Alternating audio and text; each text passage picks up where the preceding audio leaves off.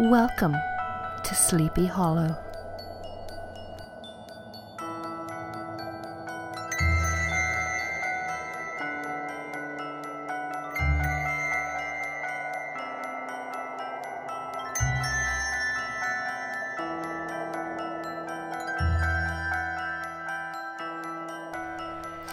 Hello and welcome back to Welcome to Sleepy Hollow podcast, a podcast all about the Fox show Sleepy Hollow.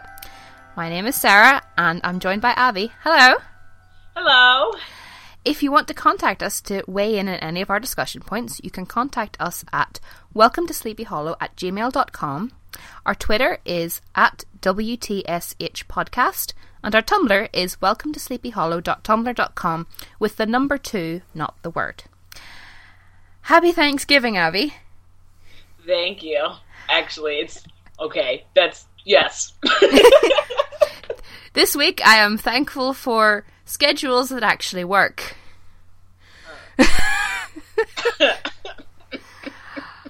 We've just had crazy weeks. Yeah, and it's literally like I'm super on edge right now because it's end of term. 2 weeks, last 2 weeks of term for me. So I've got about 7 papers due and 4 tests, finals. Wow. Yeah, it's not good. Yeah, lucky you. Let's just say that. Lucky you.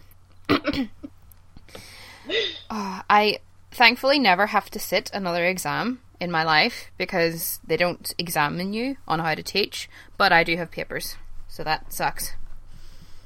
I like papers more than tests. Yes, so do I. Definitely. So, we apologise for not having an episode for episode 8 of Sleepy Hollow, but we just... crazy schedules, and we just couldn't get anything sorted.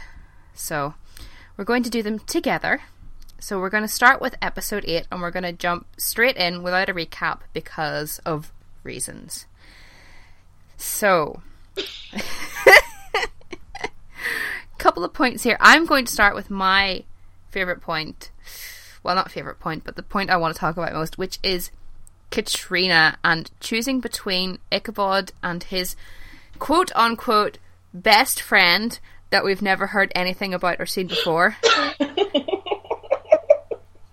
This is very true. We haven't. This is our first time.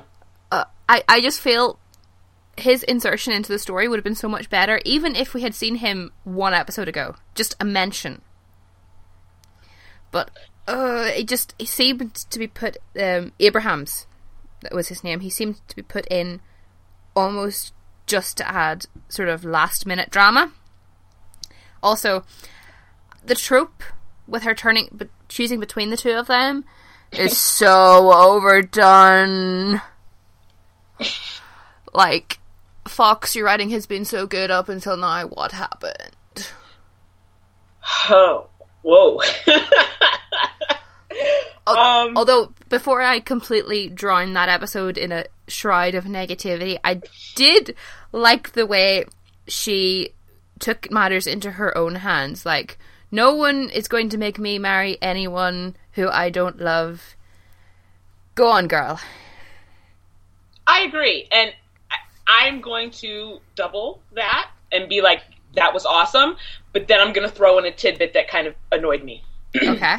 I saw somebody's post, they metaed about how significant this moment was in terms of marriages for women in that time and what you could and couldn't do.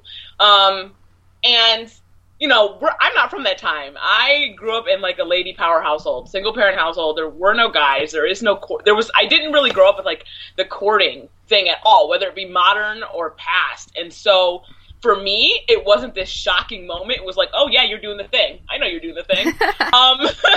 But when this person metaed about this, I went, holy crap. Like, this is really significant for her. And again, like, I think the last 2 episodes have kind of confirmed that again. Katrina's love is her weapon. And I felt like that was not made clear enough how awesome that was. It was just kind of like, oh, I'm letting go of Abraham. And then Bob was like, okay, this sounds good. You know, like, I almost wish they would have played up on that a little more, you know. Yeah. And another point on Katrina, kick ass, to hell with arranged marriages. Yeah, you go, girl. But how did she get from Quaker nurse to, nobility? That I assume this Abraham's character saw her and has elevated her status for his own benefit, because I don't reckon it was appropriate for you to court someone too far beneath your status. So I reckon he raised her up. But it would have been nice, I don't know, to see a hint of that. It was just, I am a Quaker nurse. Now I'm wearing diamonds. How did we get that sounded like an Old Spice commercial. Yes. It was like that. It didn't make any sense. Like an Old Spice commercial.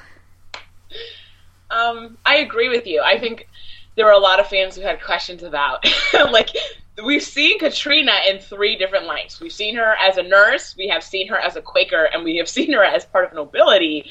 And there's not any, continuity line that's happening here. And I think that, I'm going to say this thing publicly. I've said it before on my personal Tumblr, and it's very hard for me to say. I want people to understand this because I didn't want this to be what I thought it was, and I don't think it will stay this way. Hopefully not. But it feels very much like Katrina's story is a plot device for Ichabod. Yeah. And that's why people are like, well, how come she's this in one scene and not this in another? And what happened in between there? And obviously, Ichabod's our main male character, and we have to develop him. But Katrina is such a part of his life, and knowing who he is and not being able to see kind of how they develop, just kind of getting these very broad snippets of what's supposed to be epic. And it's hard to believe in that, because one half of that duo is just kind of existing for the other person. And I don't think I've seen the promo for 110. I don't think that will be the case anymore. But we've talked about this before, timing. When are writers deciding to develop something, and when aren't they deciding to develop something, and how do they put it in? And I'm not sure that this was A+ work for either one of them, but first rule of fandom prayer we should keep in mind while we're doing this entire podcast: grant me the strength to accept the plot lines I cannot change. Because you can't change it, and so you kind of have to just acknowledge it, say what you like, what you don't like, and then just be like, let's get better, guys. Yeah. Here, constructive criticism. Yeah. Right. You did the thing, we didn't like the thing, we can't change the thing, move on from the thing. So, yes. So, Katrina, you could do better. Yes. The writers, not Katrina, the character, because I thought she was fine. Ish. Yeah. I think also the love story, while we're here, before we drop Abraham, there were people that said it was a love triangle, and I was like, no. I'm not sure that it is, because people are really afraid of love triangles. I'm definitely afraid of them. Too many of my shows have been eaten up. And we have some really good female writing on this show, and so that's always in their back of their mind, is this going to go away? Are they just going to devolve to love interest for the guys? And I don't think this was a love triangle, because the love triangle was established after Headless was dead. Also, he can't talk. And it's a vital part of a love triangle, for the pining and the, do I love you? Do I love this other person? For that person to be able to talk, and he literally can't do it. At one point, Ichabod was looking inside his neck innards. They needed Andy to, talk for him. So I don't think that this is a love triangle. I think it was a plot device. Used appropriately, by the way. A person wasn't a plot device. A thing was an actual plot device, kind of. So yeah. I think that was good. Yeah, I agree with that. And I think, because we've seen and we know that Ichabod and Katrina end up together, there's no really, oh, will they, won't they? It's not a triangle in any sense of it. So, yeah, I agree with that. Also, though, while we're on Headless and looking into his neck innards, how did he hear? How... I know he used Andy to talk, but how can he hear him? I'm just assuming that Andy was his vessel. Like, Andy's head was his vessel. I'm just assuming that's how that worked. But if he's, like, chasing people and they make a noise, he'll turn his body. It's like, oh you have no ears! Maybe it's like a magical, like, non-existent. I don't know. But he's dead and he carries machine guns. And lots of weird things happen on the show. So, even though he doesn't have ears, maybe he has, like, feelers. Maybe he's like an animal and he's, like, grown things. He can, like, feel the sound waves. Sense the sound waves. Maybe he can sense the sound waves. There's a lot of weird stuff on this show. Or a dolphin. Yeah. I didn't even think about that. You're right. He does turn when things make noises. It's the biology teacher in me. It's like, no. It's like when Andy's neck snapped backwards. No, biology doesn't work like that. Oh, I know. I was like, it should have came off. Why did it go like that? Okay. So. It was kind of gross. Yeah. So, still touching on Headless, or Abrahams, as we find out, what did you make of his friends turning out to be headless? Okay, first of all, there were people that called this. I love this fandom because there's always those people who are like, I know the thing! I think I figured it out! And they share it, and everybody's like, no. And then we come back and we find out that it's this, and I'm like, God, we're so great! Our fandom's so great! We have those people that are very perceptive, and I really liked that they tied that in and made it very personal for Ichabod, because I feel like the world of the show, the actual reality of the show, and the majority of the relationships are all Abby's. We're kind of living in Abby's world. And Ichabod was just kind of floating around in it for a while until this happened. And this really, for me, solidified that Ichabod is inherently connected to the mythology of the show. Like, this is what they add. This is the two things that when you put them together, this is kind of how their duo works. That Ichabod knows all of these things, and he has this implicit connection to Headless, which actually raises his stakes in it quite a bit more. And then we have Abby, who I'm not sure her stakes are as high as Ichabod's right now, and I would like to see them raised a little bit. But it might be. We don't know what's coming, but it might be. And, she gives us all of these rich interactions and all of these rich relationships, whether it be with Ichabod or it be what we had with Corbin or Jenny or Frank or Luke or Andy, what we got, and we got a little bit of that in this episode. So there's kind of a balance now, and I like that connection was there.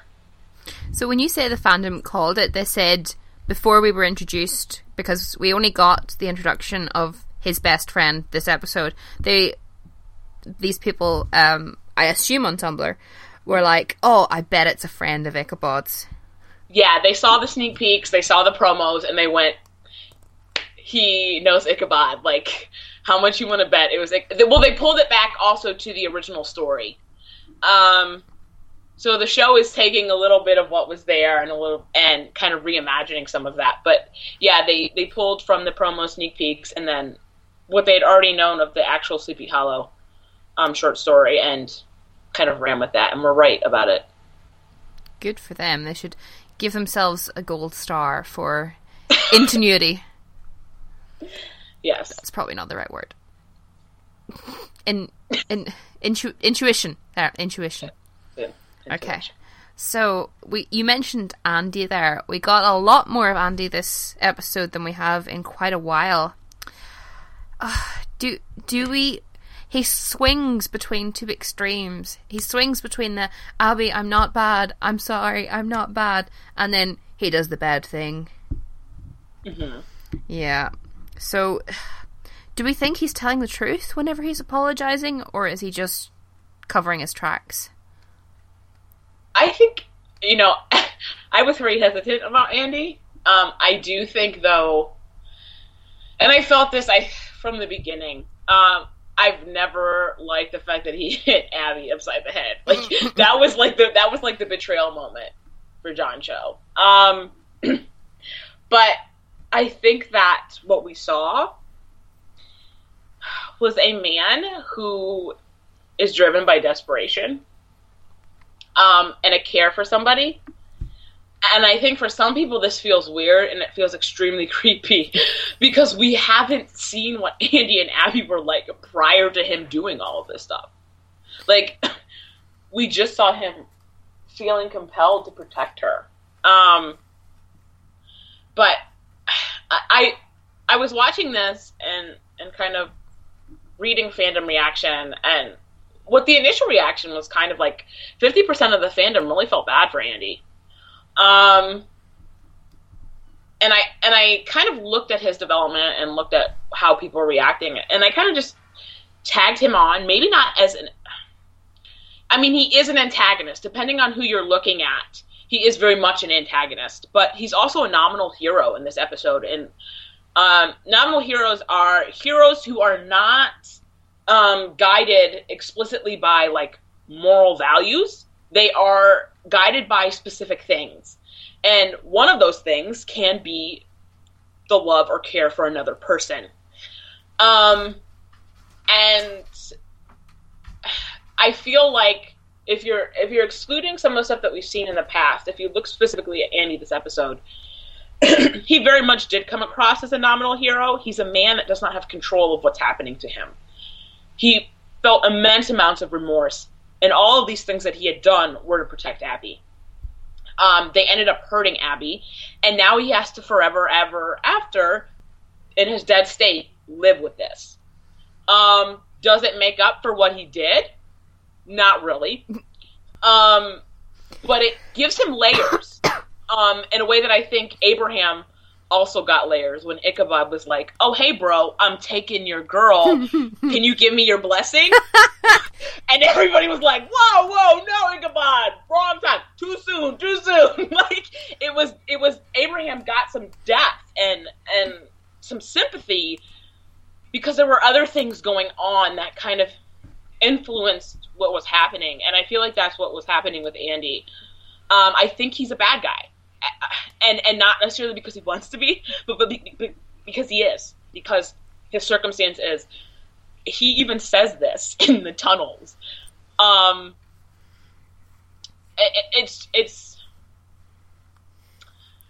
he's standing there and he's like, do not bring me in there. Don't do this. This is a really bad idea.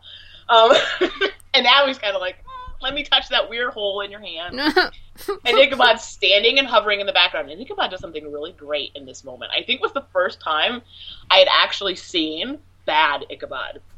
And when I say bad Ichabod, I mean flawed Ichabod. In this scene, you watch Ichabod, Abby's playing it, but Ichabod's being very calculated. And he's gauging the emotions of both Abby and Andy and what's going on. And right before Abby seems to almost give in a little bit, he swoops right in. And he says, "Let's go." And you can see, and like, this is probably my favorite episode in terms of Tom. I think Tom did a fantastic job this episode. That it's just this split moment where you see that Ichabod is clearly the manipulator in the situation, and he's making sure that he stays in control. And this is the interrogator Ichabod that we're seeing, that I wish we would have seen in 106. So it was, you had Andy, and I think that kind of also layered onto Andy's sympathetic storyline. What Ichabod was doing, and how Andy was just like, please don't do this thing because it can end up really badly. So yeah, Andy's bad, but not so bad. Yeah. I didn't really catch the subtleness of Tom, which I don't know, it could be a reflection on how tired I am when I'm watching these episodes, but I'm glad it was there, because I did notice him in his interrogation role this episode, and I agree, it's totally something we should have seen earlier in the season. But he was using a lot of words and a lot of fancy interrogator language. Do you think if we had seen it in episode 6, this is the interrogation he would have given? Or do you think this is something he's learned since then, and he, in the past, where he would have used physical force? Do you think he's always been a wordsmith, or? Yeah, I think that's kind of what makes... I mean, even in the scene in 106 when he's torturing, he's not actually beating the guy. Yeah. Which just confirms for me that that's not how Ichabod works. I mean, I do like this. For as much as I had problems with some of this, I really loved that I got to see this side of Ichabod. Because while he was in control, it was very attractive and gave him the depth that he needed. And when I say I wish I would have seen this in 106, I mean I wish this entire Abraham thing would have actually been the Sin storyline. It parallels a lot better with Abby's. This idea of betrayal for preservation of self, and whether or not preservation of self is wrong or right. I think the show has been playing with this a little bit. And I think that Ichabod had every right to love Katrina. I don't know if I agree with the way he went about it, like Abraham, but it creates this wonderful conflict. And the Ichabod that we saw up until his breaking point, was an Ichabod that I was very excited to have. And I really wish, for the sake of the character's development, would have been there sooner. Because I think there was a bit of backlash, but particularly about these 2 episodes, that would not have occurred had they seized the opportunity in 106 to do this. Yeah, I totally agree. If, for example, Abraham had been a fellow soldier that turned, and just even one line of introduction that they were friends, and one line of, oh, this Quaker is good looking, I think I will... that would have foreshadowed so well what went on in this episode, and it wouldn't have been a surprise to us that Ichabod had a best friend. or that Ichabod even had a dark side. Yeah. Because he was... I mean, I want people to... I know people are like, oh, Ichabod, you're so cool. But this is drastically different than the Ichabod we've seen. I want to note that it's cool because we like Ichabod. And this is kind of part of his swag. Like, each of the characters has, like, their own swag repertoire, and this is kind of part of his. He's not really like a fighter. I mean, yes, he does fight, sword fights. But that's not what we like. We like when Ichabod yells at neck innards and is, like a smart ass with neck innards. That's what we like. We're like, ooh, yes, Ichabod, do the thing. And I think that we liked it, and I'll say this, I think we liked it until it hit a little close to home, and maybe we'll talk about that. But, yeah, I really wish I would have seen this in 106, because I would have been like, oh, Ichabod, okay, you have a sin to feel bad about. Yeah. Buddy, I understand. Like, okay, you've grown, but, also that we are still who we are, mm-hmm. and we never lose those parts of us. So it reemerging in this interrogation with Headless seems almost natural. Yeah. I wish it would have been earlier. Yeah, and he has whenever he was interrogating, he had a sort of arrogance about him, like, I know I'm beating you over with my words right now. Very, very sexy. Yeah, he was quite the manipulator, and quite, for some time, in control, in a way that we haven't seen Ichabod in control. Yeah. Yeah, definitely. Before we move on to the last point for that episode, do you have anything else that you want to talk about? I want to talk about the moment that a lot of the fandom may have or may not have split the fandom. When Ichabod yells at Abby.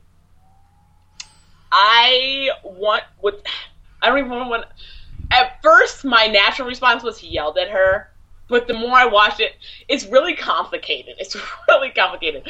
First of all, I want to know how you felt about the moment. This is gonna look really bad. When did he yell at her? Oh my! Oh, you've just lit. My God! So they're at the end. Okay. And Ichabod is getting ready to like go back in there. He's like, I want to go back in there. And I was like, bruh, you need to have a seat because you are emotionally compromised right now, and you know better. And we are both better in this field. And he goes, I'm in control! And everybody just like goes, no, you're not. Okay, I saw a screener. So I watched this before everybody else. And when I watched it, my eyes were the biggest they've probably ever been. And my jaw was on the ground for like 2 minutes after it happened. Because I could believe that Ichabod would yell. I could not believe that he would yell at Abby. And this is complicated, and lots of people have different opinions about it, but what was yours? Well, the surest way to demonstrate to someone that you are not in control is to yell at them. So, but I think it's just showing us just further development of how frustrated Ichabod as a character is getting with everything. That he's at the point where even his closest friends and allies are, targets for his anger. Okay. I think that's really good. I want to talk about why, for me, this missed the mark. Because I understand exactly what you're saying. I think that's exactly what the point was. But I don't think it hit everybody the way it was supposed to. I'm going to go back to 106 again. We built Abby during the first, I guess, half of the season. This is what it was about. And Abby's big turning point was 106. But there was also a line in 106, this kind of whole moment between them, that solidified something for me. Ichabod says, I'll listen to you. This did a lot of things that I think would not have had such a negative impact in fandom or in terms of fan response if it had happened or both Abby and Ichabod had developed together. I think that as somebody who hasn't had a lot of positive male role models in my life, there have been very, very few. I'm talking two. And so you build these bonds, these very close protective bonds. And that's kind of the bond that I had built with Ichabod through Abby. I trusted Ichabod. In a way that I trusted no other man on the show. Because of 106. And this moment wasn't just about Ichabod's development, it was about how it affected Abby. And Abby's choice. And I kind of felt like it was a bit like finding somebody that you love and you think they're perfect, and then you get married. And then you find out they're a completely different person. And there was a bit of a betrayal that I don't think should have been there or needed to be there because of the fact that 106 happened before this happened. I think it's the only reason that I reacted the way I did. Because I've truly advocated for more Ichabod development. You know that. Yeah. And I've wanted to see this flawed side of him. But I'm not sure if this was timed right. It's sort of... Abby is a very complex character, and she has trouble trusting people, and I think she's just kind of opened up to Ichabod, and now he's kind of turned on her. And I think it's... not sure how to... It's really complicated, because you're really dealing with two very complex characters who are both going through development. And this is why I think development is very important, because I almost feel like Ichabod got gypped in a way of us fully feeling for him. I know for me, because I was too busy concentrating on the fact that he, out of all the people that he could have chose to yell at, yeah, he yelled at the one person who was doing everything to help her. And then somebody gift the scene, and that was just their faces. I just want to talk about how brilliant, like to the point where I want to cry. Brilliant, Tom and Nicole are. Just like, I was like, oh God. Like, I felt this moment when I watched this scene, GIF, that Ichabod just has a slow rise and he realizes what he's done. And you see the horror on his face. But you also see this wall on Abby's face. The wall that I didn't want to see with her, with Ichabod. And she kind of takes it in, bucks it up, and then walks away. And there's, like, the scene, I guess, at the end would be sort of a resolution, but it wasn't, because Ichabod had 2 character development episodes. It was this one, and then the resolution came at the end of 109. So it was kind of just like this stagnant thing between them. I think it was great for Ichabod's development. I think it might have hurt duo development. I don't disagree, but I think it's very telling of how much Ichabod cares about her, because you tend to lash out at the people who you're closest to. Like, you tend to get to a point where you're comfortable with people that you forget almost. I know what you're saying. Yeah. I do. I kept relating this relationship that Abby and Ichabod had with a friend of mine. She's actually at NYU right now, and we were college roommates. And we both share things in common with Abby and Ichabod. It's not like I'm Ichabod and then she's Abby, or vice versa. But I just kept thinking when I watched this, because the lashing out, oh my God, Sarah, I relate to Ichabod in this this realm so well. And I just kept thinking, and again, like, for me, it was the timing. It was the timing thing, because if this had happened before 106, I'd have been like, oh my God, Ichabod trusts her. And instead, it was like, I kept thinking about my friend Victoria and how much she centers me and kept me emotionally grounded. And I just kept thinking, like, if I had lashed out at her, I would have been hurting myself. Mm-hmm. And it was just this, I don't dislike Ichabod's development here. I think it was perfect. I wish it would have, like, 106 would have happened after all of this. Like, because it would have been allowed us to focus inherently on the characters and the relationship building, because I do think that Ichabod lashing out is relationship building. Yeah, definitely. So before we move on to the last point, again, because I totally forgot to mention this earlier, but Irving and Jenny, what a badass couple. Oh my God, let them make out. Like, this is my first non-contact ship. I knew it. I just knew it on my insides that when it happened, it was going to be fab.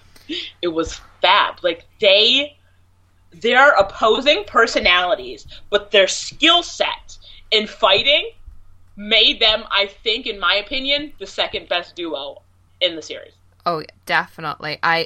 My favorite part was whenever she tells him that she used to work for the antiques dealer in acquiring antiquities, and he's like, what do you mean by acquiring? And she just gives him a bitch, please.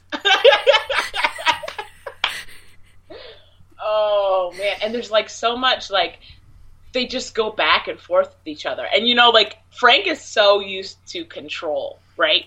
And having order and having people listen to him. And Jenny's just like, fuck you. Like, we have stuff to do. I can handle myself. Buddy, I have been doing this way longer than you even knew that this was a thing.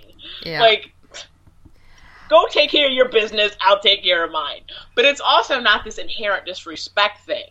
It's just this, they operate with 2 different codes.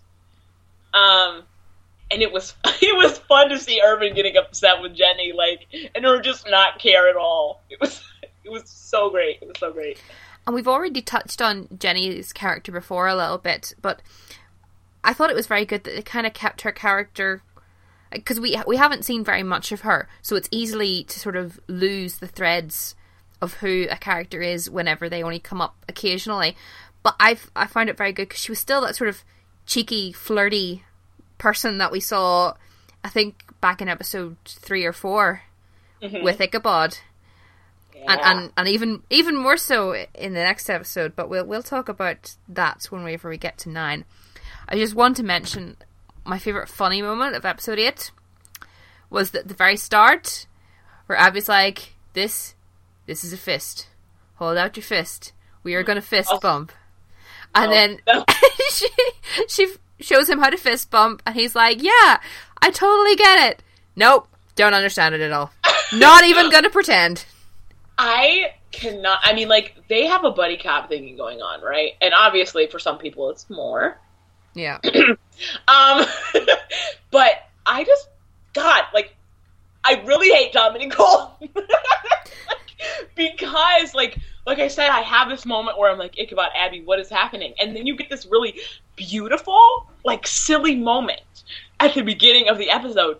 And you just feel so attached to them. Like, they're adorable. They're adorable together. And you see this connect. I don't even know, man. It's going to make me cry. I just don't. It was a fist bump, but it was way more than a fist bump. Yeah. And they seem to be that way off camera as well. They just are two adorable idiots. I hate you so much. I mean love. Yeah. But those two words coincide very often in fandom. I think my funny moment was when they were walking in the tunnel. Nope, it's this way. It's just like, you're so used to seeing Ichabod, like I said, be in control, and you just have this moment where he's totally out of it. You're like, oh, okay, Ichabod's going to do the thing. It was a very serious moment. He was going to do the thing. And then he was like, nope, wrong way. This is the way we're supposed to go. And I appreciate that. Like, I do, that we can have these moments where they're really tense, and you can ease the tension with comedy. You can cut it with comedy. And I think that was a nice little touch to that scene. It was great. And it's always deadpan comedy. Yeah. It's like, yeah. Like, nobody in the episode found it funny, but we're all sitting going, oh my god, what is air? Yeah, pretty much. I mean, and I think you said this before, when we were just talking, that it's very Scooby-Doo. Yeah. These two episodes were very Scooby-Doo in a lot of ways, but this moment more so was, and I love Scooby-Doo, so I was like, oh, hey, I see it. Okay, so I think we've covered episode 8. We now move on to episode 9. So much to talk about in this. Again, with the sort of Scooby-Doo aspect, I didn't like it quite as much. I thought this one was bordering on silly. Like, I was just waiting for the Benny Hill theme to cut in. We have to talk about the wall moment. Give me your hand. Oops, wrong hand. Yeah, I had multiple emotions about that hand thing, particularly with what happened before the hand. It was kind of like laughter, and that's what you get. But yeah, that hand thing was priceless. That was priceless. Yeah. What did you think about the monster this episode? Did you believe his scariness, or was it like me and I just felt it was a bit cartoonish? What did you think of him? I think it was a bit both. I don't think that the haunted house was as scary as it should have been. Like, I feel like there were other episodes where I was like, do you remember Cerilda from the first? The monster? The witch. The fire witch. Was that not episode 2? Yes. And then episode 3 with the Sandman. Okay, Sandman much still scarier. My favorite monster because they use, like, lighting effectively. Like, I feel like this was very Scooby-Doo. It was like, turn the lights on. Oh, we're holding the monster's hand. Like, it wasn't effectively scary. The house made creaky noises, and Abby was really what made me believe any of it was scary, because she was scared. Yes. And we haven't really seen Abby be scared before. Like, she was like, dude, bruh, this is not okay. We need to get out of this house right now. And I'm like, yes, do the thing. Get out of the house. Do not stay in this house. And I will say, though, that I really liked the Roots, the concept that the Roots believe. Yeah, I find the concept quite interesting, and I get that, Abby was scared, but I find even the camera angles a bit jolty, a bit Blair Witch in moments. Yeah, very much so. But I didn't think it worked to the right effect. I think if they had wanted it to be very raw, then it should have been like that the whole episodes. But we had our big cinematic shots spliced in with jumpy camera. Okay. I think it would have worked better if they'd stuck to the same style throughout. I feel like if less time was spent running through the house. Running through the quite small house. Yeah. There was a lot of running. And Ichabod getting up in Abby's space. Yes. That moment, I was like, the minute he did that, I was like, this reminds me of when they were at the Masons and Abby like grabbed his shoulder. Except that I'm like, I love Ichabod and I think Ichabod is wonderful, but I was like, does he brushes his teeth, right? No, this is a legit question. This isn't me trying to be funny. Because when it happened, I was like, whoa, Ichabod, face. And then I was like, whoa. The face that Abby made, how she pulled back, I was like, okay, maybe she was just startled. Or maybe his butt was kicking a little bit. Well, he does come from a time when although they did buy a toothbrush in one scene, did they not? Earlier in the series.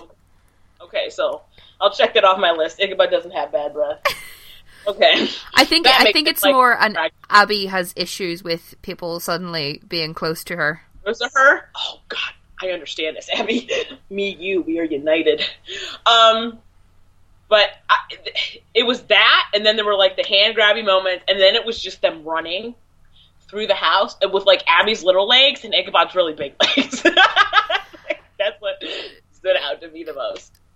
It is very funny watching them run beside each other because when they're standing talking, they can usually do something clever with the camera angles that they don't look like there's such a height difference. But when you have them running together and you have them both in the same shot, it's like, she's tiny!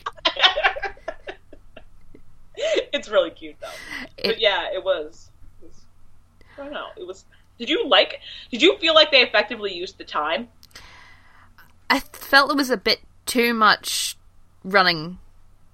I think, although I think it broke it up because it had the flashbacks in between. It broke it up nicely, but it was bordering on too much running through the house that's not big enough for that much running. I feel like I'm very negative about it, but I'm not. I just want to clarify that I do still absolutely adore this show. Yeah, I think it's, like I said, like, I feel, we've talked about this before, that when something is off on this show, it sticks out way more than it does in other shows. And, like, and I feel like it's okay to be a little critical of the show, because let's not forget, this is a baby show. Like, it's in its first season, and I don't think I watch a lot of, like, 13-episode shows, and I'm not sure I've actually seen a procedural serial crossover. They're battling telling serial storylines within very procedural structures. So episode to episode, they have a new case. And I think we saw a little bit of it not working well in this episode. Yeah. I think that's what people are like, oh, this felt off. And they're allowed to be off. But yeah, I don't think it's all negativity. I think it's just like, wow, this has been like so amazing up to this point that like this thing isn't feeling right, and whoa, that's weird. You know. Something I noticed when they were running through the house, whenever they burst through the wall into that one room and there was a rocking chair, is that the same house in the same room that Katrina brought Abby to in her vision? I think so. Yeah. It looked like the rocking chair. I went, wow, that rocking chair looks really familiar. And then I was like, that looked like Katrina's rocking chair, her Echo House rocking chair. Yeah. And that leads so nicely into the comment I made. Not to bask in my own glory or anything. But I made a comment that there's a crib there. There's a baby crying. I wonder if Katrina had a baby. Boom! Ding-a-ling-a-ling-a-ling. Okay, I was watching this, and when when I saw Abby walking up in the scene in the flashback, I was like, oh my god, Sarah did the thing. And then I was like, maybe she did it, maybe they're just tricking us. And then I heard Kadia's voice. And I literally keyboard smashed and shouted, there's a baby! Oh. I was like, it was like the biggest revelation. And there have been a lot of revelations. And like even actual Bible revelations in this show. And this was the biggest one for me. I was like, oh my god, there was a baby. Yes, which leaves open so much more possibilities to who is connected to Ichabod in present Sleepy Hollow. Yes, it does. Oh, it was kind of predictable. Like whenever you heard that, you know, they were fussing around the woman that was having a baby, you're like, it's Katrina. It's so Katrina. But just Ichabod's face, okay? When Abby tells him that there was a baby, his face. Tom Meissen, you A++ actor. This scene was actually, I watched this episode like 7 times, like not even kidding, because I didn't feel like I was getting everything. And the way they do subtle development on this show, it's really like the actors. I want to point out how well Nicole and Tom do this, because if you're not paying attention, you're missing a lot. And this scene between them, it was the first time I had saw Abby do actual quiet strength with Ichabod. And when Tom made his face, it was the first time I'd actually seen Tom Meissen as Ichabod. Yeah. I was like, whoa, there's a man in there that I know.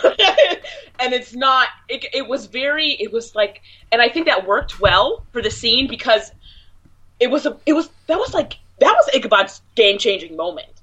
Like, that was it. If he had a development term, yeah, it was that moment. And so we literally saw a side of Ichabod that we had not seen before. And actually, for both Abby and Ichabod, holy crap. Like, I love them. Like, let's put them on thrones and carry them around all the time. It's just his face whenever she was telling him, you could see what was going through his head. The exact sentences, it was, oh my god, is this true? Oh my god, I have a son. Oh my god, my son is dead and has been dead for a long time. You know, you could see that whole arc in his face. It was just, let me love you.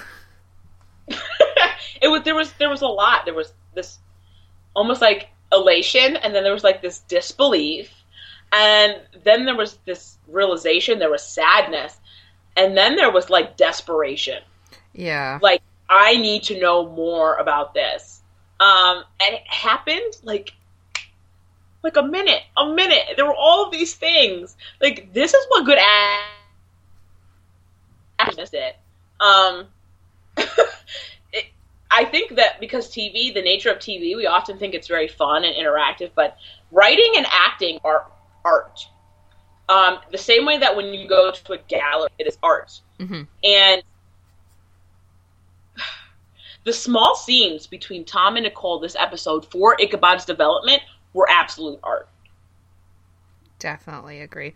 Like, you know, the action sequences were a bit comedic, but the actual acting was amazing.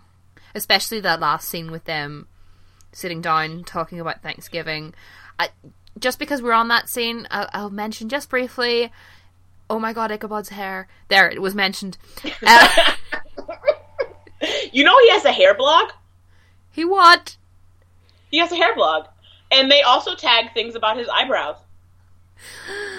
Like, and it's fantastic. Why? I should give it to you. Because we always need more eyebrow quirking and talking about Ichabod's fantastic hair. Like, we just need more of this. Also, Abby's hair was looking super fly. Her hair looked gorgeous. It was like laid out. I was like, ooh, girl, do your thing. Yeah. And I understand from watching many series of America's Next Top Model, not that I'm going to admit to that very readily, but that it's not easy to do very pretty things with African American hair. It can be quite troublesome sometimes. I think it's a combination of you're working when you're trying to get it straight. There's obviously natural hair textures. Yeah. And Nicole's working off of, I don't think we're sure if she's working off of a wig or extensions. My guess is extensions. And you have to, there's a process to it. You're perming. You can either, straighten or you can just press. And like, black hair is an art. And I just want to applaud the team for getting her hair looking like a goddess, because you notice a distinct change between Abby earlier in the season and now. And it's a process. It's a long, being a girl who does it. It's a long and difficult process. And they've done a really nice job with her hair. We are critiquing the hair of our characters right now. This is a legit thing that we're doing. Yes, this is a thing that we are doing. It's one of the first things we've talked about this episode. Our podcast is falling apart. Yes, it is. Man, the lifeboat, she's going down. But yeah, he looked. And when he did the little whiskey thing, when he was like, just a little more, and I was like, oh, stop it. You're so cute. It's like, I need to be just a little bit more drunk to cope with all this shit. Yeah. So, although I have very much got convictions, where is my English today? My brain is just melting out my ears. Although I have problems with the wood monster, whenever he had the heiress by the throat towards the end, and we were sort of getting flashes by the torch of his actual face, I thought that was quite scary. Oh, yeah. Yeah. I loved the moment when Ichabod's like, I'm going to fuck you up. And he goes in the lighting of this scene and how this monster goes in and out. Like, the A++ to the lighting department on this show. Because this show doesn't really deal with special effects a lot with its monsters. So it has to create scary in a very practical way. And they built this magnificent set. And this aura. And then they just had this monster, they just let it loose in this room, and it was quite fantastic to watch it, like, in its element, like darting around and, like, crying and all that. It was fun. Under this red light of the flare, which is totally what Abby would have had in her boot. They all have those red police flares. Uh-huh. So, and then with the red blood as well coming off as he hacked it to pieces. I think Ichabod needed that moment of just, I need to fuck shit up. I think it... And I think... It was scary. It was scary. It was definitely scary. But we saw... I think in the final scene, we saw the fallout from that. He was emotionally drained. But I think he's got to that point now where he can start to build himself back up in a more positive way. Thank God. So that he can channel his confusion at being in this unfamiliar place to a more positive track. I think we've had that point. Like I have this point just every year that I've been in education. It gets to the point, probably before exams, where you just kind of have a little bit of a meltdown. And then after the meltdown's over, you positively work towards studying for your exams. And I think that's kind of what he's going to work towards now. He's going to work towards positivity and positively moving himself forward to sort things out. And sort things out with smarts rather than with hacking things. And being emotionally compromised. Compromised and yelling at Abby. Well, the thing... He did it again. Do not follow me in. I want to talk about a couple things about this moment of him going in. First of all, he tells her, do not follow him. And I know the first time I watched it, I was like, whoa, bro, calm yourself, jerk.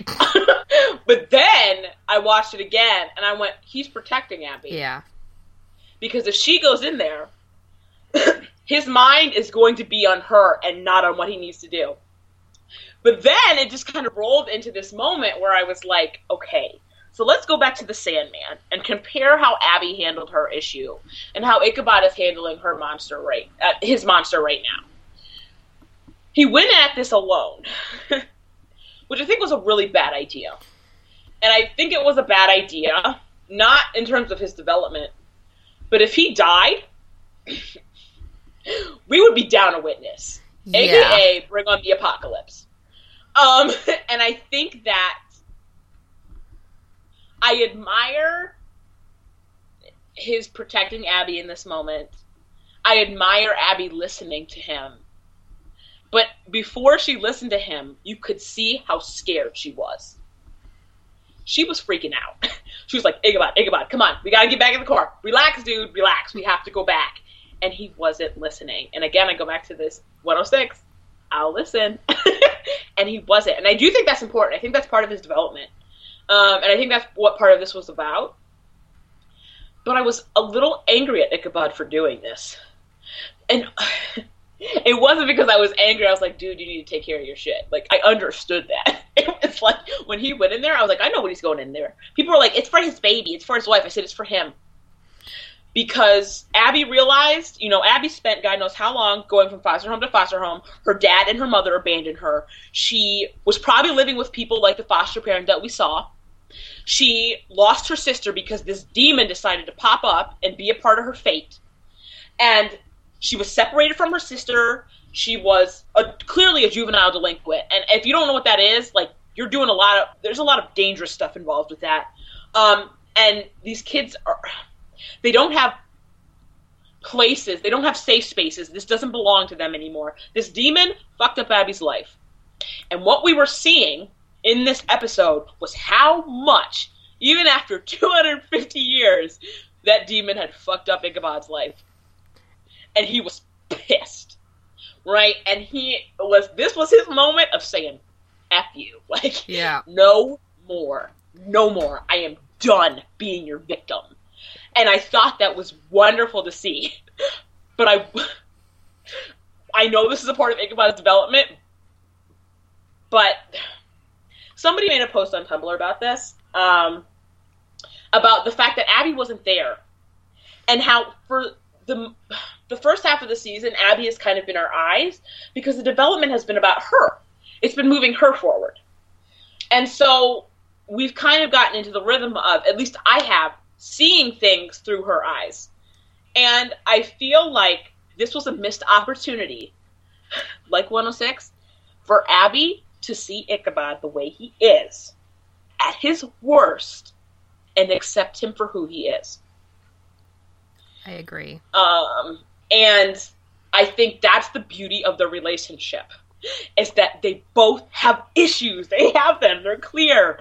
But they still, even after maybe only knowing each other for a couple months, after fate weirdly throwing them together, that they will still fight and die for each other.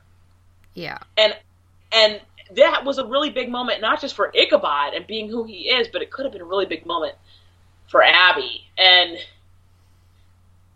I was like, damn, the duo. I felt very much like the duo development was not as strong in Ichabod's half of the development part of the season versus Abby's. That just stood out to me. I think also, if we ever get in this series or the next another moment where Ichabod's just like, hand me the pointy thing, I will deal with this, Abby is going to be quite shocked and maybe even a little thrown by how angry and violent he can be. Because I think she was that in this episode a little. Yeah, but she didn't see the worst bit. Yeah, you're right. So, I mean, if I was in that room, I would have been absolutely terrified of him. And, it's probably for the best that she didn't see him, because although if she'd seen him, she probably would have eventually got over it. I think it would have hurt them even more. I think they would have taken another step backwards from that yelling incident in 108.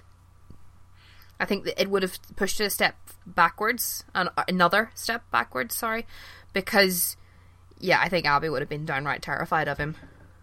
I don't know. I think there is... when you see the face of someone that you care about, they say that we have three faces. We have the faces that we present to the world, we have the face that we present to our friends, and then we have our own face that we never show anybody. That was the face that was Ichabod's face. That's what we saw with the monster. Mm-hmm. And for them to do this, I mean, I know this is just a TV show, but they're gonna save the damn world. And they're gonna be, fighting really scary things together. And I feel like in 104, or was it 103? I think it was both, actually. It was both. It was 103 and 104. Ichabod got to see the really bad side of Abby. I just keep going back to that moment where I knew I was going to trust Ichabod, was when Abby was talking with the foster care mother, and she basically threatens her and moves to, get up and, do some shit. And Ichabod gets in between her. And I went, wow. That's silent strength. That's what silent strength looks like. Ichabod was protecting Abby, and I feel like if I didn't get what I got in 106, Abby going in there and seeing that and not saying anything about it would have been her quiet strength. I'm not sure it would have put them back. I think that Abby's strong enough I think she's proven that. Ichabod has given her that kind of strength to accept these very scary realities. But again, I'd also like to point out, this was not Abby development time. This was Ichabod development time, which is probably why we didn't see these things. Yes. Ichabod is... These last two episodes have definitely been Ichabod. Definitely. Just moving on briefly. Again, we got some... Aside from the awesome, scary, not so scary haunted house, we had another Jenny and Irving interaction. And we were introduced to Irving's ex-wife, I'm going to say, and his child. Can I just say that I know that this is going to sound awful. It's going to sound like I was happy that this character was this way, but I was quite surprisingly pleased that the daughter was in a wheelchair. I'm not a horrible person, honestly. You just very rarely see that kind of thing on TV. It doesn't make you a horrible person. That makes you like everybody else in the fandom, because I agree. There were two things that I was begging to have in the show, which is LGBTQA inclusion and disability inclusion, because disability inclusion is probably the most invisible in the film and TV mediums. And I went, oh man, Macy's in a wheelchair. She needs to be a part of the team, because clearly this is going to make the team, first is going to make it better, and it's going to make it more diverse. But also, kids are braver and believe more than adults do. Yeah. These are people who have not been jaded. I want us to just imagine this girl, taking shit on. And helping her dad. And kind of being like this, it was Macy's perfect. And if you don't like Macy, we're not friends. I thought she was... I like her. I love the actress. I'm so happy to see her in something else, because she was amazing in the Hunger Games. Absolutely amazing in the Hunger Games. But I thought they had her character down to an absolute T, because she was a bit of a know-it-all teenager. My parents are awful and I'm going to pretend I'm cool for this cool older girl who's probably gonna get it on with my dad at some point. And then Jenny was like, without saying these words, she was like, no dude, I didn't have parents. you don't know how lucky you are, respect them a wee bit more, which I thought was very big coming from Jenny, even though she didn't use those words. I have been wanting more Abby and Jenny scenes because I want more scenes between women that kind of feel like this and kind of deal with familial storylines, like family storylines.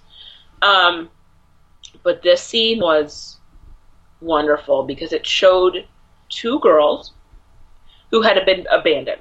One who felt very emotionally abandoned due to a divorce, and one who was physically and very much literally abandoned by almost everyone. And they had this moment where, I mean, you can see a little bit of them in each other. And they just shared this really deep moment. And the dialogue wasn't even super deep. No. But, you know, you saw Amanda's acting was superb. You saw her talk about, you know, how she didn't care that her dad was there, how it was better. And you saw that was a front. And Jenny saw herself. She saw the front. And she was there for somebody who needed it when a lot of people haven't really been there for her. And I thought, wow, look at this really short scene that just developed these two characters, like, immensely. Like, it was just like a flower just shot up from the ground and bloomed for both of them. And it just added layers to their characters that I thought was very lovely and wonderful, and I want to see again. Yeah, that's clever writing, is when you can have that much development and that much deep conversation said in two very normal sentences. Like, whatever you lacked in terms of scary monster, you made up for in clever plot development. Yeah. And I felt so sorry for Irving whenever the ex-wife was like, look, if you don't make an effort, like, right now, right this second, then she's mine, she's all mine, you're not going to see her ever again. And it's like, no, but you don't know what he's dealing with. Oh. Well, again, I feel like some of the development in terms of Ichabod's mark was missed in this episode. I feel like they hit the mark with all four of these: Frank, Cynthia, Macy, and Jenny. Frank's development, he has stakes. He has legitimate stakes, and they are not just about killing monsters, because that is not what this show is just about. The beauty of the show, to me, is not the mythology. It's not all the clever jokes, or the fish out of water, or Abby being this complex character. These are all pluses. The thing that makes this show very good is its character relationships. This is one of its best strengths. And we got to see years of a relationship in 2 minutes. We got to see the struggle of both a mother and a father to hold a family together. We got to see a man who is literally fighting off the apocalypse, but is now also fighting to keep his kid. And it makes it that much more genuine, the writing, and it makes you root for these characters all the more, because at the end of the day, when we're fighting the apocalypse, we're not just fighting to save the world. That's very vague. It's very detached. It's an object thing. What we're fighting to save is ourselves and the people that we care about. And that, for me, was transposed very well into his little moment with Cynthia. What I also liked about that scene is how just realistic it was, while at the same time being in this totally unrealistic world because of all the supernatural things, because that tends to happen quite a lot. Because I imagine this has been a problem for some time, yet Frank has only been included in the supernatural part of Sleepy Hollow for, I'd say, about a week at most, maybe 2 weeks. But this seems to have been an ongoing problem with him and his wife. These things happen in real life. You have an opportunity to fix something, but because the opportunity is there, you're resting on your laurels. And then whenever something comes up to prevent you from fixing it, it has to be fixed or else. I find that happens. The ultimatum comes when you can't really do anything about it. This is what is called hero building. I mean, these are very defining moments for characters. Yeah. Which is why I think that he needs to bring Macy in. Because if he brings Macy, I mean, like, she shouldn't be fighting monsters, guys. Like, no. Do not be having kids, like, wielding axes and chopping up, like, tree monsters / scarecrow / ents. We're not even sure what it is. I think Chitra said it was a scarecrow. But I think that if she's in this and knows, she can advocate for her dad. Do you know what I mean? And she won't feel so kind of set aside, and it's also something for them to bond over. Like, oh, hey, honey, I'm gonna go kill this monster thing. Okay, Dad, I'll have dinner ready when you get back. From killing the monsters. You know, like, I don't know if it's just me craving to have, like, this show focus on some kind of family storyline that isn't intrinsically linked to the myth of the show, the mythology of the show, but I really loved all their scenes. These scenes were fantastic. Oh, yes. I need to go and watch it again, because I only saw it once, and I only saw it yesterday because of reasons, and life, and teenagers. I hate teenagers. Yes, the teens. Why did I decide to become a teacher again? No, it's you have good and bad days. I think it's the same with every job. But I think the good days, when they're good, they'll be better than the good days with any other kind of job. That's so nice. So, it's just exhausting. Yeah. But, yeah, so, one more episode until the break, am I right? Yes. Can we talk about one more thing before we go? Okay, yes. Okay. Abby's connection to Ichabod. Oh, of course! Okay. Completely spaced. Were you around? Were you around when everybody was freaking out and they thought they were related? I think so. And half the fandom was like, "Oh no, our ship is sinking," and then a third of all of them were like, "No, I'll still ship it," and then everybody else was like, "No, guys, come on, this is not going to be a thing." It wasn't a thing. It was.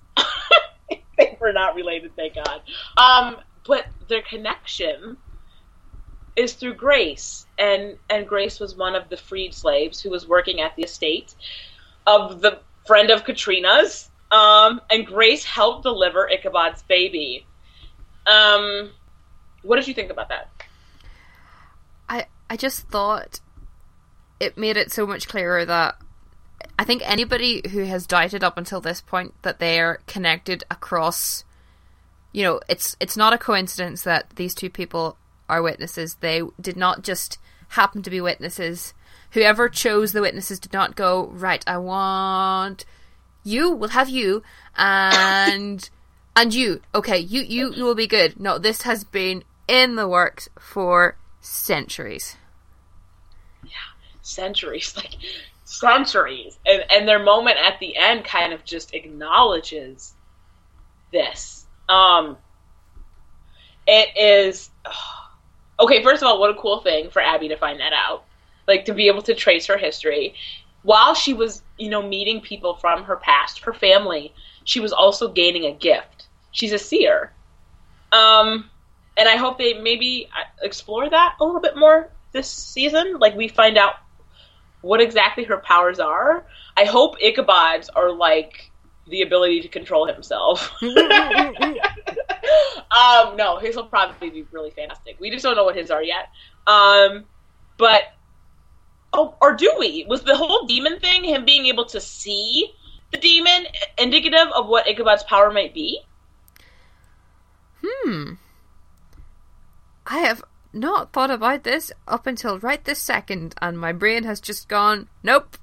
You have used your quota for today. Okay, well, we'll leave that on the table for maybe when the show just explores it. But I think Abby has the ability to communicate and see visions. And that was really cool to learn about her. It was wonderful to see, like, Black people dressed up. Like, again, well done show for not for telling a part of history that hasn't been traditionally told. It was. I feel like there's significance to the fact that the baby was born and the monster popped up, and that all of these people were connected together. Yeah. Like, and some people are speculating that it's like evil, and I'm like, I don't know. Do we have an evil baby? No. People tend to frown upon evil children, babies, except in Supernatural, who quite like to use that. But I think you need to be very careful, because you can very easily tread into, I don't know, kind of offensive territory when you're making, like, children. Like, Supernatural did it quite well. I'm thinking of just one particular episode, you know, where they did it quite well. But if you have them becoming these evil things, it just generally makes people feel very uncomfortable. I think we saw it a wee bit in the episode with the boy from the Roanoke and the girl. I think it was very uncomfortable to watch that little girl leading him to his downfall, almost. Because you don't expect that from children. Children are usually synonymous with innocence. And innocence lost. Yeah. And I think that when you're dealing with monsters and darkness, I think because we let our guard down, like I said, this is kind of why I want Macy in the game, but I think it would actually do more damage to Katrina. Yeah. To be honest with you, like, oh yeah, you were a great witch, and then you had the baby that brought about the apocalypse. Congrats. Like, and I feel like even this baby storyline wasn't even Katrina's to begin with. It got kind of like taken over by Ichabod's pride. And so I think I just want this baby to be nice, because I want for Katrina to have something nice. And more screen Everything time? that's kind of yeah, and I think 110 is actually doing that. Okay. I saw the promo. Ichabod's confronting her. They're having conversations. Like, I think there's going to be a lot revealed in 110 about this baby and who Katrina was. So I guess she's going to get to have this thing as her own. But, you know, you have this wonderful scene at the end of the episode where Ichabod toasts to finding family. Like, they've mended. They are a duo. Yes. Please, woo. Ichabod, do not mess this up, buddy. Abby, don't mess this up either. Please, guys, we're rooting for you. And then you have this Katrina moment where it's like, oh, we're family, but yeah, my baby's evil. So, you know, I don't know. It's weird. This whole show is sometimes weird. I'm very interested to see where they're going with the baby storyline, because, you know, it can't just be for Ichabod development in this episode. There has to be more to it. It can't just be... Although they have brought in characters for single episode plot development before. But, you know, yes. It's a baby. It's Katrina. No, Fox. Basically, yeah. Don't mess it up, is basically what we're saying. Yeah. Like, you have this wonderful opportunity here. Please don't ruin it. Because you do. You have this fantastic to expand. And also, at the same time, I think we're going to learn more about Abby's connection to Grace. Yeah. As Ichabod and Katrina connect, Abby's going to get this connection too. So, do this right, please, Ichabod. Pretty please. Oh, so I think we have thoroughly dissected those two episodes. I agree. I always watch them and think, oh, this is pretty, you know, we'll get through this episode pretty quickly. There wasn't much to talk about. And then when you get into it and you get into the meat of it, you're like, oh, there was so much more to this episode than I originally thought. Oh yeah, like, and I love that about Sleepy Hollow, is that the more you watch it, the more you catch, and you just see all of the creativity and the kind of the brilliance that goes into telling the story. So that's fun, and I like talking about it with you, so that's a plus too. Oh, thank you. So before we go, we would just like to congratulate the winner. Our giveaway ended on Sunday night. We would like to congratulate the wonderful person who is going to get a poster. Now, I am going to completely butcher your name, so apologies in advance, but it's Jeromine Clodic. She's French, so the poster will be winging its way par avion. I think that's airmail. By plane. I rubbish at French. But yeah, so she won, and congratulations to her. And we will be back, hopefully, next week. Yes. To talk about... Oh wait, no we won't. No we won't, because guess what? Surprise! Another hiatus. The episode 10, the last episode that is airing in 2013, is airing December 9th. Oh wait, so we have a week off? Yes. Also, the ratings for this last episode kind of took a plummet. Oh no, don't tell me that. Yeah, I think they hit a low with the 2.2. It's complicated, and there's tons of reasons why it could have happened. All I'm saying is, Fox, don't mess this. I will come for you. I think the off season, and I mean off season between season 1 and season 2, which is going to kill us. But I think the off season will be very telling, because a lot of shows pick up watchers in their hiatus. I think the biggest example of this was Teen Wolf. Yes. Teen Wolf, hardly anybody, well, not hardly anybody, obviously, but, you know, they had a very moderate watcher base for the first series, and then it just exploded in season 2. Yeah. It was crazy. So, Fox, get it online, get it on Hulu, get it on Netflix. Don't play around. We ain't got time for this. We need 7 seasons. Do the thing. Do the thing, Fox. Listen to us. You need to make this thing readily available. It is just popular enough to be filtering into everyone's dashboards at some point. So, I mean, that's how I started watching Teen Wolf. I kept seeing these gift sets and being like, this looks interesting. And that's how I started watching Sleepy Hollow as well. It was through gift sets of, hot British. I came for the hot, I stayed for the sass. A quote from our first episode. Oh, and not just the sass. The sash? No, not just the sass. I came for the awesome that we discuss weekly. As weekly as we can. Fine, yeah. I just keep going back to, like, seeing Tom Mison as Ichabod. It was the strangest thing. It was the most beautiful and the strangest thing. Because I've seen Nicole, like, I've seen her come out in Abby, but I was like, Tom and Ichabod are so drastically different. Like, it was just like, whoa. It felt like that wall was broken. And I was like, whoa, Tom's under there. He's a living, breathing thing. He's a real boy. Yeah. Oh, dear. I think it's time for me to go to bed. even though it's only 8 o'clock on a Friday night.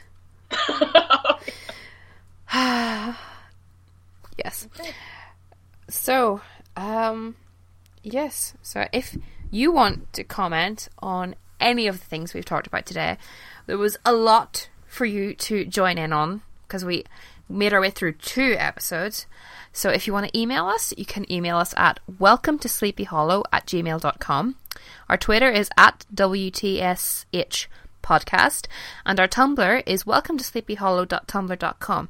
And if you listen to us on iTunes, why don't you leave us a review? We would really appreciate it, and it helps other people who are also fans of Sleepy Hollow find us, and maybe they'd like us as much as you do. Well, we hope you like us.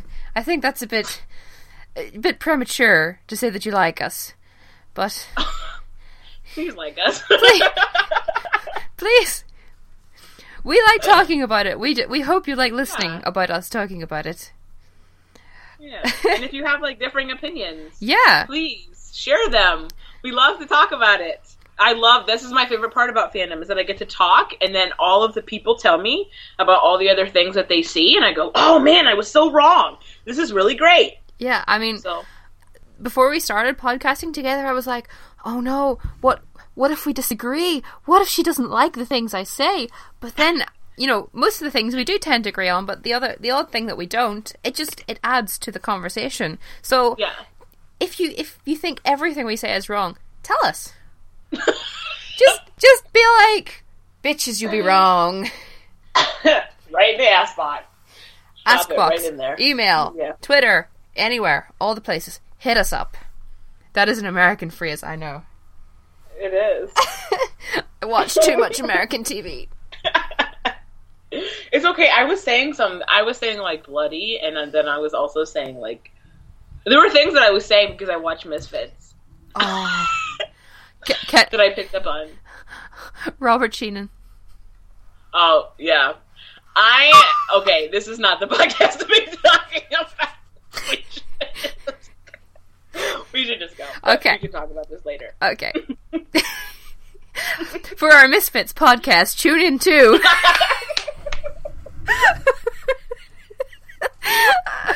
Okay. Abby.